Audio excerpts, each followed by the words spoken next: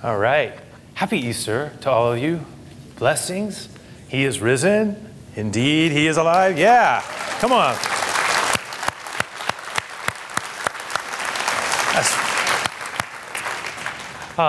So it's good to be here. I'm so glad that you made it through. Not our weather plan, but we realize that it is a great privilege to be able to come and just to be able to enjoy the Lord's presence. And I want to be able to just express an initial expression of gratitude because, we've had a long weekend where at the mission campus, we're running the presentation. I don't know how many of you had a chance to see the Higher Love, but it was really good. I was so proud of all the people that, and it just as a reminder to me, because a couple of years ago, before we had the Lake Merced campus here, and we had no ability to do what we just did earlier. We had a service here at 10 o'clock, and now we're having the 12 o'clock service. Before, we just had the presentation at Mission. Everybody that was what we did. And to be able to have the opportunity to have something like that, such an artistic, kind of more urban, raw expression of the good news of Jesus. And then now we have an opportunity here at the Lake Merced campus to be able to just reflect on his words, the scriptures, and all the meaning and implications that are connected to the resurrection is a huge blessing. And I don't want to run past that. And also just amazed, I'm continually amazed at the people that God's brought together, those who volunteer, some of you who volunteers in such amazing ways. To see it happening in two places at the level that it happens is not just a testimony to what the Lord can do, which is the starting point, but it's also a testimony to the commitment of people and the willingness to use their gifts and just serve, and to do so that others may get a chance to hear the good news of Jesus, and that we who are at a point in our lives where we're following him, we can be encouraged and strengthened to do that.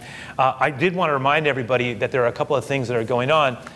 If you're newer to the community, if you're just beginning to come to Cornerstone, or if you are just starting maybe your walk with God, or you're starting to think about exploring what that would look like, we have what we call a kind of beginning step. You can see there's put a little slide up there for you.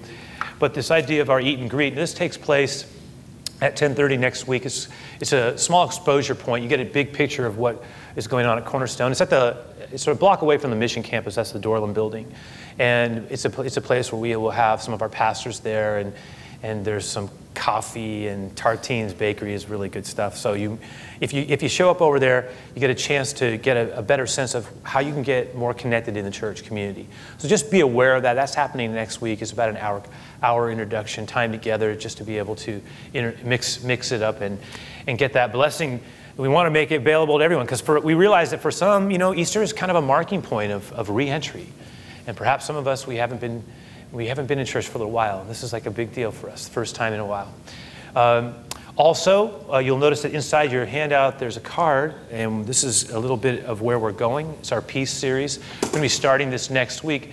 On the other side of it, you can see that a kind of indication of where we're actually going in the coming weeks. Next week, I'm going to specifically share again on peace in the places of where we're afraid. So peace in a fearful place. The following week after that, we'll be hearing from a friend of our church and a part of our church, David Brickner, who's the executive director of Jews for Jesus.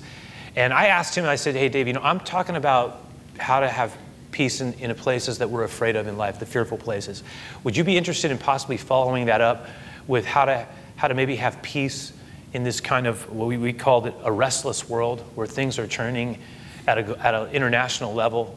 And he's kind of an expert on the Middle East and the idea of how to represent Jesus in a very unique and challenging place all over the world. And so getting his perspective on just how the scriptures talk about how to understand current events and even different types of things that are happening and how that relates, and how we can have peace even when things are happening in the world that maybe are unsettling. Following that, I'm going to try to follow that back up with something around peace of mind. You can see there, talk about how to overcome anxiety, especially when we're struggling to incorporate the peace of Jesus into our lives. Alex Costanzo will follow it up on Mother's Day weekend, peace in relationships. And then we've got a good friend of our church, Francis Shan, who will be sharing on peace in the storm. So here's where we're going. Think about it. It's a way of following up on some of the themes that we're going to explore in the time that we have left here. I want to pray, though. I want to ask God to bless our time. I fully believe that not only is this important for us to mark as a time where we celebrate the resurrection of Jesus, but I'm hoping and believing, no matter where we are in this journey of faith or why we got here, that the Lord would speak to our hearts and would remind us of who He is and what He can do. And so I'm going to just pray over this time, and I thank you already, Lord, for the opportunity to be able to share this word together. Again, joining with people all over the world who are marking the moment of your resurrection. And even now, we get to do that. I pray that wherever we are in our walk with you, some of us just starting, again, it's a fresh thing in our lives.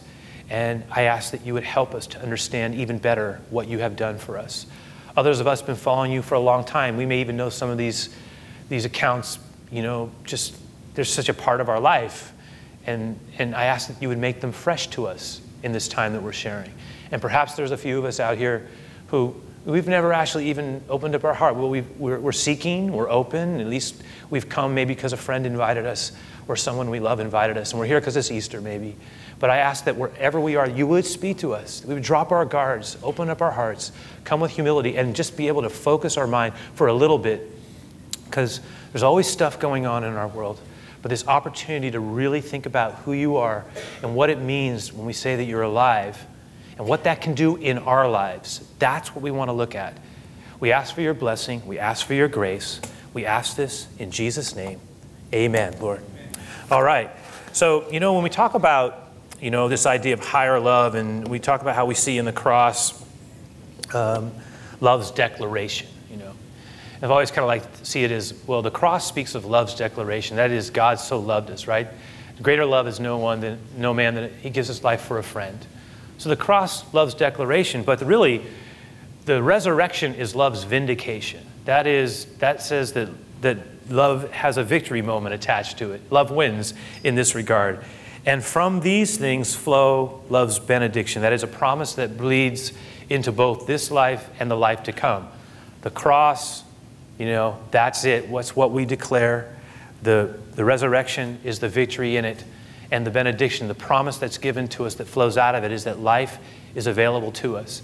When we keep that in mind, now a lot of us were here in the last few weeks. We've been talking about things like the triumphal entry of Jesus. We spent a lot of time talking about this Palm Sunday and the week before.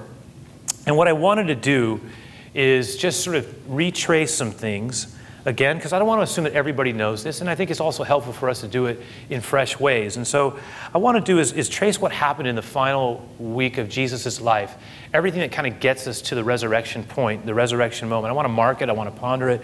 I want to then, with humility and care, draw some wisdom from it, again, that I'm hoping will propel some of us into a life-giving season. I had more than a few conversations after the early service where people came up to me afterwards and they said, I've been drifting, or it's been a long time since I've been in church, and this really marks a homecoming for me, a return, and almost like a new beginning. And perhaps some of us will find that to be the case.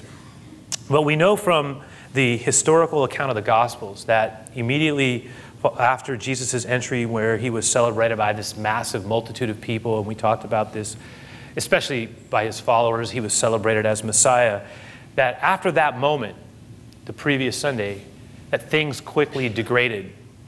A mere 4 days later, Jesus was secretly, furtively, stealthily arrested in the Garden of Gethsemane. And the Garden of Gethsemane was on the Mount of Olives in an olive grove. And kind of the cool thing about the places the Bible talks about is that you can still see them in many ways like they were almost 2,000 years ago. For example, the Garden of Gethsemane, you see these massive olive trees. If you've ever been there, it's an amazing thing. This is the Mount of Olives. And when you see it, you're immediately kind of connected back to where Jesus was. Of course, below the Mount of Olives is the Valley of the Kidron. You can see that as well. It faces the ancient city of Jerusalem. And you get an impression that the things that Jesus was talking about, they were real places that we can even see now. We, of course, know that some of the remnants of the wall of the temple are still there on the western wall, and it's a center of worship still today. But the city itself is an extraordinary place that testifies to the reality of the things that we read. Now, we know that what happened after Jesus was arrested in the garden, that he was taken in the early hours back and forth. First he went to the Sanhedrin, then he went to Pilate. Then from Pilate he was sent over to King Herod. After King Herod sent him back to Pilate, Pilate was doing everything he could to get out of it. He didn't want to pass judgment on Jesus. He feared him, but he tried to have him beaten and humiliated, hoping that would appease the people, but it didn't. Finally, after doing everything he could to try to get out of it, Pilate callously, and we might say reluctantly, but he did it. He passed a death sentence over Jesus. And when he did, it was like a once and for all kind of thing. He hoped that he would be done with this Jesus of Nazareth once and for all. I wanted to read, though, the account itself. And I think it would be helpful. You can either follow with me in your Bibles. I think it's important to sort of place this in Scripture. You can follow along too. We're going to scroll it on the screen. I want to read through the account of what happens to Jesus. It says, "Then the soldiers of the governor took Jesus into the praetorium, and they gathered the whole garrison around him." And let's just for a moment see in our mind's eye what happens to him. They stripped him. They put a scarlet robe on him, these soldiers. When they had twisted a crown of thorns, they put it on his head. They stuck a reed in his right hand. They bowed the knee before him and they mocked him, saying, "Hail, King of the Jews." Then they spat on him and they took the reed and they struck him on the head and said, "Who's hitting?" And when they had mocked him, they took the robe off of him again after they were finished with him, and put his own clothes back on him and led him away to be crucified. Whenever I read this, I always think about for whatever the reason, the film Jesus of Nazareth comes to my mind.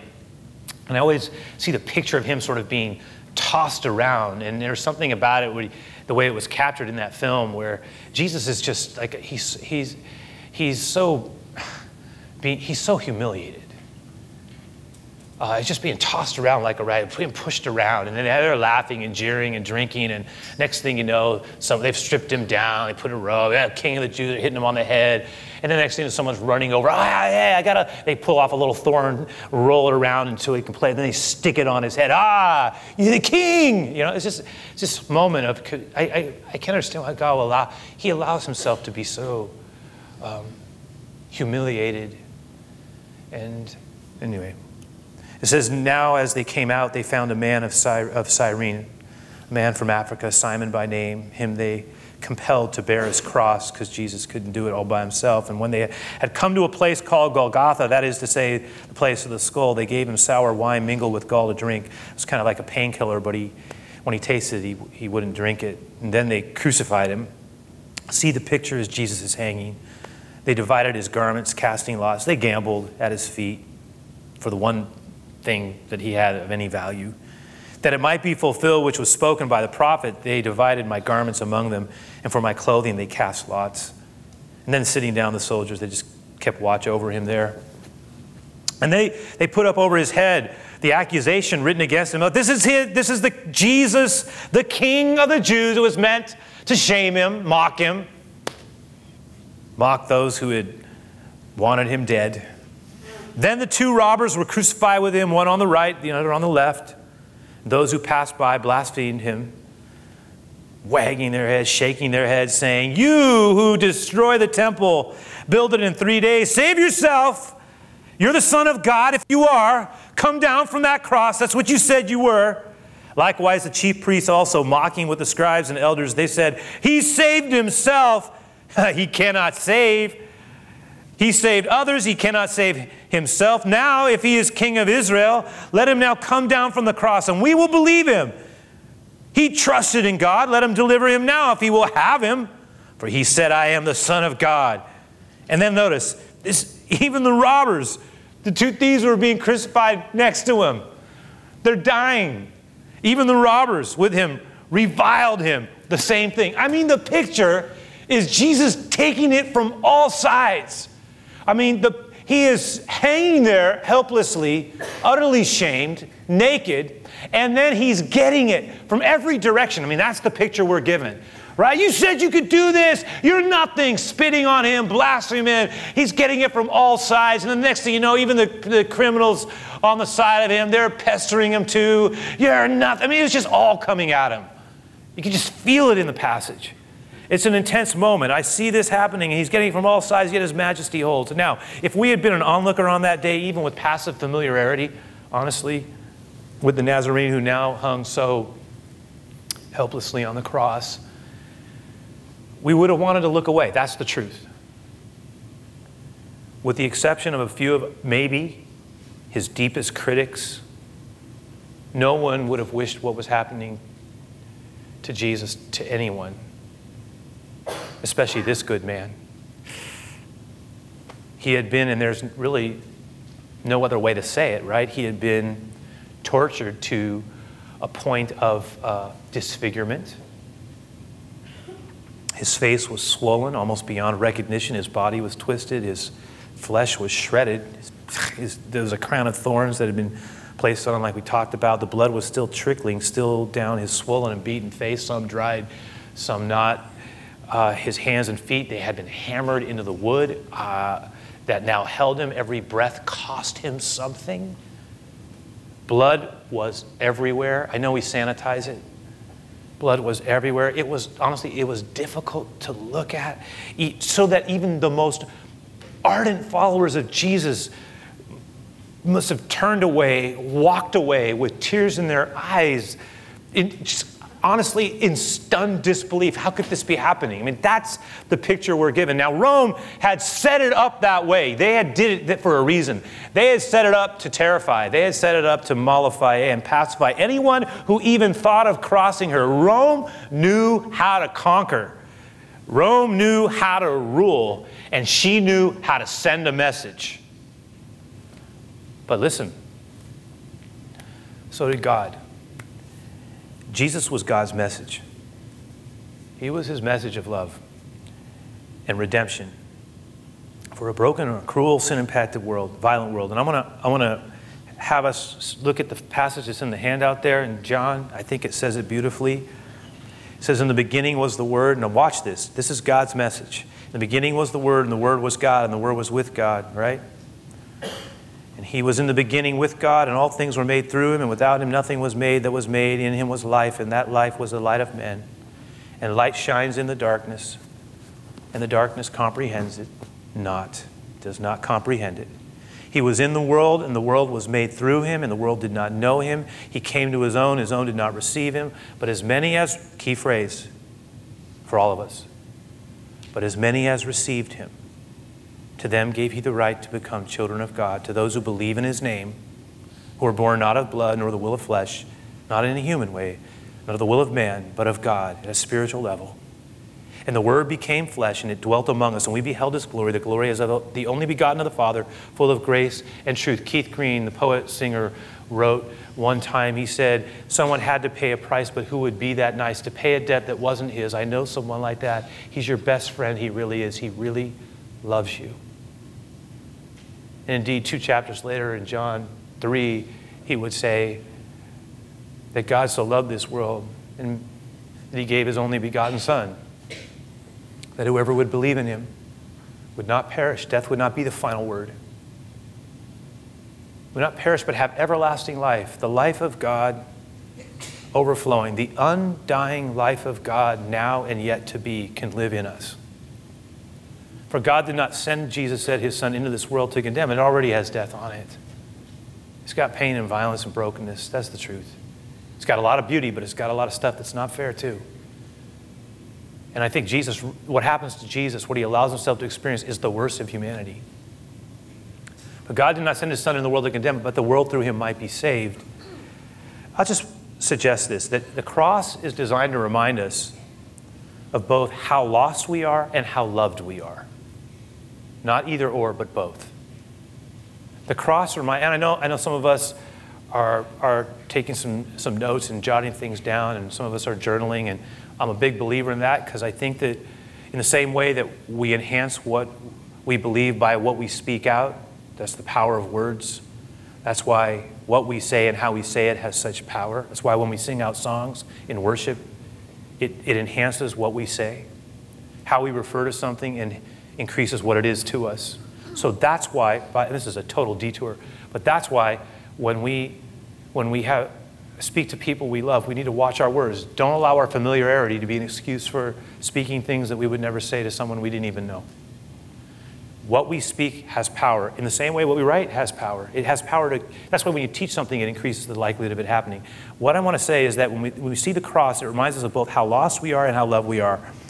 And here's the thing, as meaningful as the cross is as a way of addressing, right, of addressing our lostness and reminding us of how much we are loved, without the resurrection, the cross would have been nothing but a sad and tragic ending. That's what I'm trying to say. Why is Easter important? Because without the empty tomb, the cross has no lasting meaning. It's just a bad thing that happened to someone who was very, very good. But what makes it different, right, is the resurrection, because resurrection is love's vindication. Without the resurrection, this is another way of saying it, without the resurrection, the way of Jesus would have only been a monument to love, not a movement of love. It just would have been a nice thing to look at, as a reminder to be admired perhaps, but never a movement that has life-transforming capacity and world-changing impact, which is what it has. Without the resurrection, and if it was only the cross, it would simply be a monument of love, but not a movement of love. That's why when the angel declared to Mary Magdalene on that first early morning in Mark, he said this, but he said to them, "Do not be alarmed. You seek Jesus of Nazareth, who was crucified, but he is risen." He's not here. See the place where they laid him? It's gone. It's empty. That is the core foundation point. The cross is not the end. Evil is not the end. And so I want to suggest, now I would like to take this and shift it to our lives. And I pray that we will just focus for a few minutes here and take the principle that we're honoring here at Easter, and then let the Lord speak to our hearts about it. Because what we're doing right now is we're digging into our life, and we're welcoming God into our hearts and into our minds for a moment to speak to us. And I suspect that if we do this with sincerity, that we will leave. We will leave. And remember, life is not defined by entertainment or work. In the end, it's defined by our relationship with God and others. Let me put this up. The same power, listen, this is an important truth. The same power that raised Jesus from the dead will work in us today, loved ones. Key, if we let him. If we let him. Those who've welcomed Jesus in a personal way, or as John put it, as many as received him and confessed him as our Savior and Lord, it's always good for us to remember the life-impacting power we have access to, because a lot of times we can say, "Oh, I believe in Jesus," and forget what is actually available there. And again, when I say that statement, as many as received him, I'm not talking down to anyone. Everyone can receive Jesus, all of us. And we need not only to do it, we need to stay refreshed in it. My point is this, though, that he is a life bringer, and his love is stronger than death. He can bring life into dead and dying places, anywhere, at any time. He is the resurrection and the life. The key, the art is if we let it. This is where the promise hinges, on our willingness to let God help us, to work with him. This is where a lot of us struggle. If I can be honest, there are certain times where I go, "Lord, this is where I'm actually struggling, because I believe you can do certain things in this area of my life. But really, I think what it's coming down to for me is, am I really willing?" You know, there were times where I would read in the Bible, and I remember reading these moments where Jesus would have these interactions with people, and they were sick sometimes, or hurting, or damaged physically. And Jesus would say to them, and it always caught me off guard, like, why would the Lord say this? Because they're coming to him, and he's right there, and he would say something like, "Do you want to be healed?" And in a way, I was thinking, well, why would you ask that question? I mean, who would not want to be healed? But it dawned on me that the Lord was getting into something. There's a lot of times the Lord wants to heal us, but sometimes we're fighting him. maybe there's a part of us that isn't sure. Maybe there's a part of us not sure what that would look like. What does that mean? Like even though I don't like where this is, letting this go is kind of scary to me. I think it's very interesting. He would probe in that way. Do you want to be healed? It goes back to the idea of our willingness to cooperate. If we let him, right? If we let him. It's true for the beginning of our life and faith journey in the living Jesus, and it's true for sustaining and thriving in it. But listen, this is our great advantage. This is our promise. Just as God was able to take good from humanity's worst, he can bring good from our worst and greatest disappointments. He can bring good into our worst and into our deepest struggles. I don't want to just say that just to say it. He can bring good into the worst places, into our deepest struggles. Watch what I mean. Look how these words echo. We'll put this up from 2 Corinthians 1, 8 and 9. Look at these words from Paul. Paul gets behind this. He says, we think you ought to know, dear brothers and sisters, about the trouble we went through in the province of Asia. Remember, he says, we were crushed and overwhelmed beyond our ability to endure. There were certain things that were happening in our life. Do we have things that are happening in our life that are crushing us? Or we're having a hard time knowing, can I endure this? He says, and we thought we would never live through it. In fact, we expected to die. But as a result, we stopped relying on ourselves and we learned what? To rely only on God. And then he makes this statement, who raises the dead. Whew.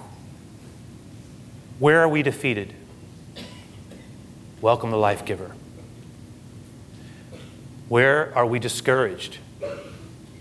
Is there an area where we're discouraged? Welcome the life giver. Where are we feeling death trying to work its way into part of our life? Where is it? Where do we sense it coming? It's trying to kill that thing in me. I can feel it. And that's the kind of pain that gets us reckless. Where is that place? Welcome the life giver. Where are we hurting? And I mean really hurting when we're honest. Where are we hurting? Welcome. I say, Lord, help me to welcome you into this place. Welcome to life. Do you want to be healed? Wow. Where are we afraid? Because we have fear. Real fears of things. Because we're not all strong all the time. And some of us really, look, welcome the life giver. I'm going to show up a phrase that it's so simple. It says this, E. Stanley Jones wrote this, and it hit me. I don't know, I was at the right time. It hit me in a certain way. I kind of got what it was saying. Initially, you look at the saying that we're about to put up, and it's almost like, oh, that's so simple, it means nothing.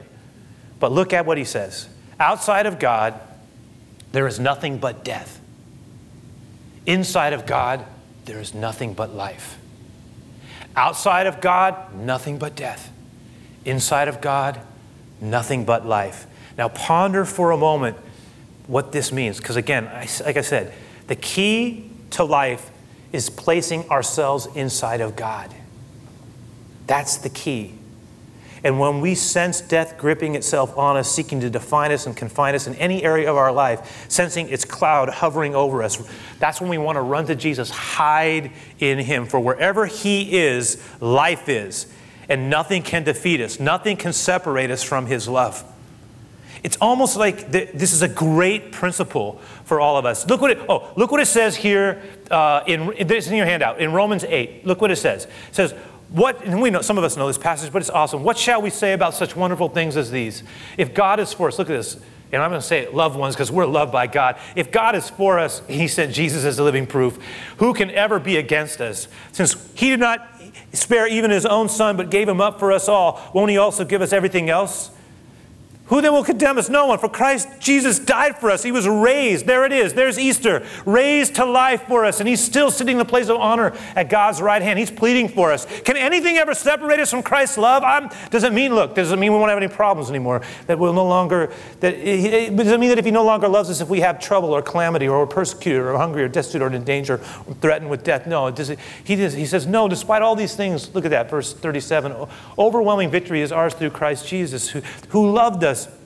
I am convinced that nothing can ever separate us from God's love. Neither death, nor life, nor angels, nor demons, nor fears for today, worries about tomorrow. Not even the powers of hell can separate us from God's love. No power in the sky above or in the earth below. Indeed, nothing in all creation will ever be able to separate us from the love of God that is revealed in Christ Jesus our Lord. You know what stood out to me when I first asked him to put that in there? Was neither our fears for today nor our worries about tomorrow.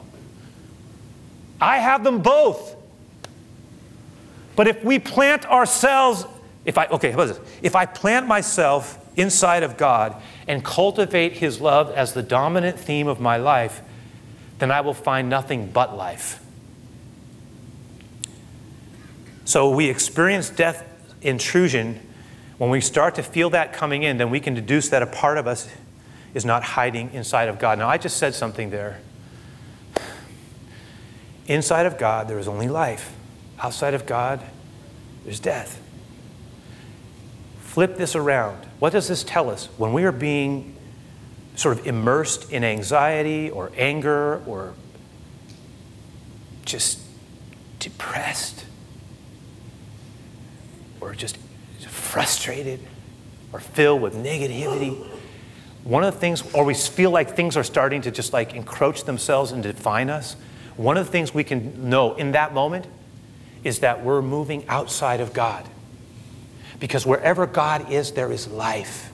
And whatever is outside of God is death. In other words, it's a clue. I started getting it in my mind. I think I understand what you're saying. But what you're saying is that when we start to let these things dominate us, what is that telling us? It's telling me that I'm moving outside of God. I'm moving away from him. That it is revealing, these things are revealing the fact that I'm not staying with it. Because wherever he is, there is life. And wherever he isn't, there is death. And when we start seeing death starting to work its way in, it's telling us, hope, pull back into life. Pull back into life. This is where you need to be. This is where we need to be. And here's the thing I'll throw behind it. And then second, we'll just call this the second piece here. His love at work in us is meant for both this life and the one yet to come. So one of the things we're reminded of is that we're to enjoy this life, but never confuse it for home. As the old hymns used to remind us, this is not our home. We have inside of us a longing for home, life without end, true home. We want our life to be filled with love and meaning, and we want to live. I don't think there's any of us that doesn't want to live a long life and not die.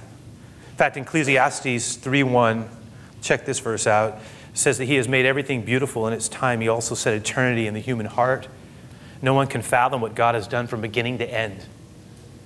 Things are beautiful in their time, and that key here is time and transiency. We live in a world with no lasting beauty. Everything is in decay, including us. It doesn't mean that it's not without beauty, but it's a world of temporary.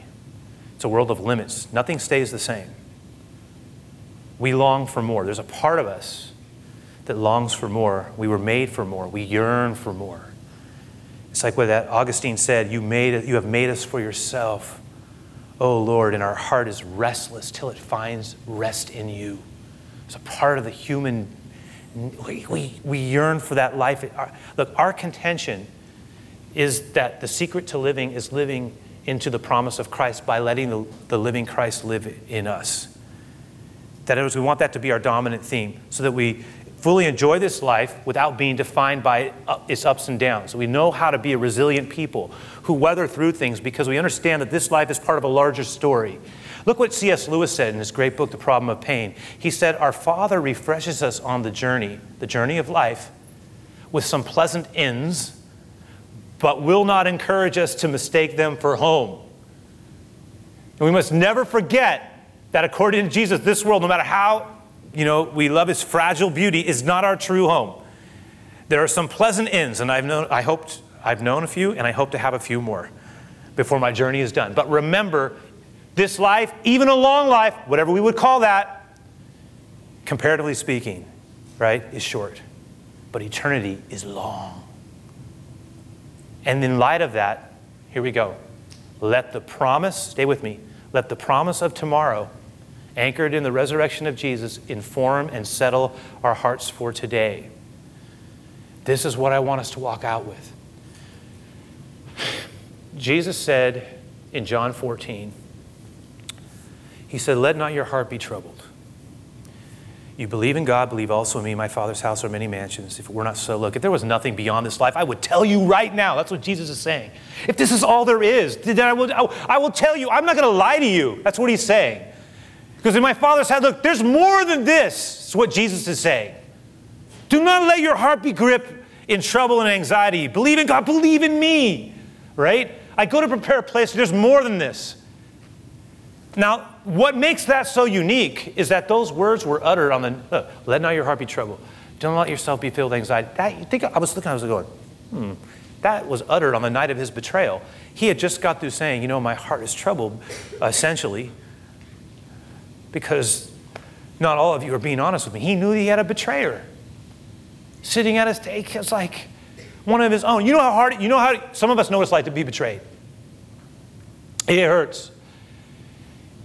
And to have someone break promise. Now, Jesus, he invested into this man. He understood that wound deeply. He understood it. And in that moment, he was troubled by it.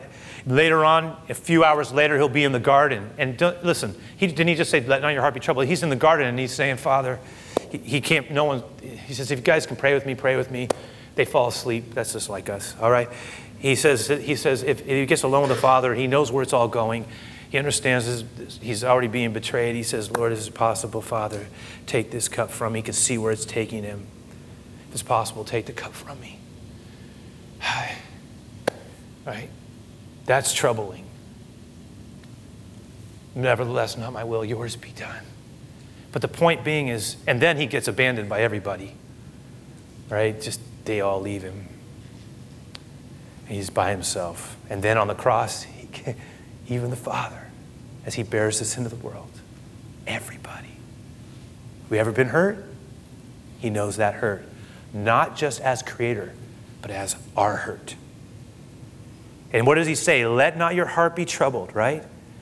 Can I ask, what are the things that trouble our hearts? And is there anything that's troubling yours right now? Right? Because let me tell you this. Life is too short to get stuck. Help me, Jesus. Too short to be poorly aligned or angry or fearful or anxious or conflicted or agitated or disturbed. Remember, what did we say? In God is what? Life. Outside of God, non-life. Inside of God, life. Outside of God, non-life. When death is trying to work its way into our life, we need to move into God. What was Jesus teaching us? That not that we won't have troubles, but that those troubles do not have to be the defining point of our life. His faithfulness is the defining point of our lives. Remember, the same power that raised Jesus from the dead will live in us today if we let it. So may the Lord roll away. I was thinking about this. I was saying, Lord, remind me. Because this morning I was some things I was trying to work through in my mind and my heart. And I could feel certain things trying to creep in. And here's the thing, I was getting ready to share this with you. And I'm sitting here, I could feel it's like if you could see the fog rolling in on a sunny day in the sunset, right? Kind of see it coming. And then knowing and I'm not saying fog is bad, but I am going to say this, that there are times where you can sense something coming at you. It's rolling your way. And it's about to get real gray. And here's the problem. When we get gray, we do things to address that pain. And a lot of times the things we do end up making things worse. And sometimes the way we address the pain is through things that are addictive, and they make it even, again, they actually just delay the pain. They don't help us. They make us more bound. The pain's real. We're trying to get rid of it. Clouds coming in. Sometimes we find a way to use other things to sort of distract us. But here's what the Lord's trying to teach us. In me is life. Outside of me is non-life. In me is life. Outside of me is death. So when I start to see that coming, where do I need to go? I need to go where the sun is. I need to sit there. I need to be there. I need to remind myself of his faithfulness. He was troubled, but his trouble did not define him. He invites us to do the same. May his higher love prevail. May the shackles of death be released in the name of the risen Savior over our lives. Are there areas that are trying to get me, hold me, tighten me, define me? Let not your heart be troubled. Hold on. Remember who he is. Lord, if there's, again, another image I have is like of a stone. The stone, what are the things that try to entomb us?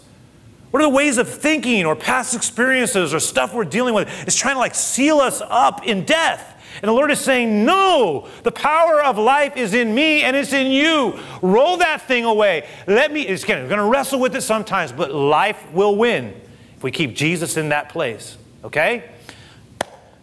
Let's pray together. We'll close out. We're going to celebrate Easter, but I want to be able to pray into this moment. And even now, Lord, as we're getting ready to bring our service to a time of close, and you know, we're going to have our time of giving. We honor you together in it. But really, the song that we close with just is a reminder of your resurrection power. And even towards the end of it, I asked that towards the end of the song that there might be things that you're reminding us to trust you with, okay? There might be things that we're struggling with, or again, we're even afraid of being healed. Oh, it's like we know we want to be, but there's another part of us that's afraid. It's like we're fighting our own selves, and that's okay. You love us still. You love us still. And there are others of us, we can feel that cloud trying to just hover over our life and define us in non-life. We want to live in your life. Wherever you are, there is life. And whenever we feel that death coming, that grip of depression and anger or whatever it is, or feeling of just shame or frustration, of woundedness that would take away all of our joy, God, may the power of the living Jesus confront that. And may your light shine through. Don't let that thing seal us up, Lord. Let us find the life that is in you. Just like you rolled away that stone, roll away things in our lives too. In you is life. Outside of you, there is no life. So I pray for your blessing. And as we get to the end of this service, as we get to the end of that song, let us just like lay those things and just remember, when we sing hallelujah, when we sing praise to you for what you've done, in a way we're praising your ability to work in our lives at all dimensions. You never give up on us. As long as we're willing, you never give up on us. I pray for your blessing, your grace, this Easter season, and in the weeks ahead, teach us how to live in your life, in your peace. In Jesus' name we pray. Amen, God.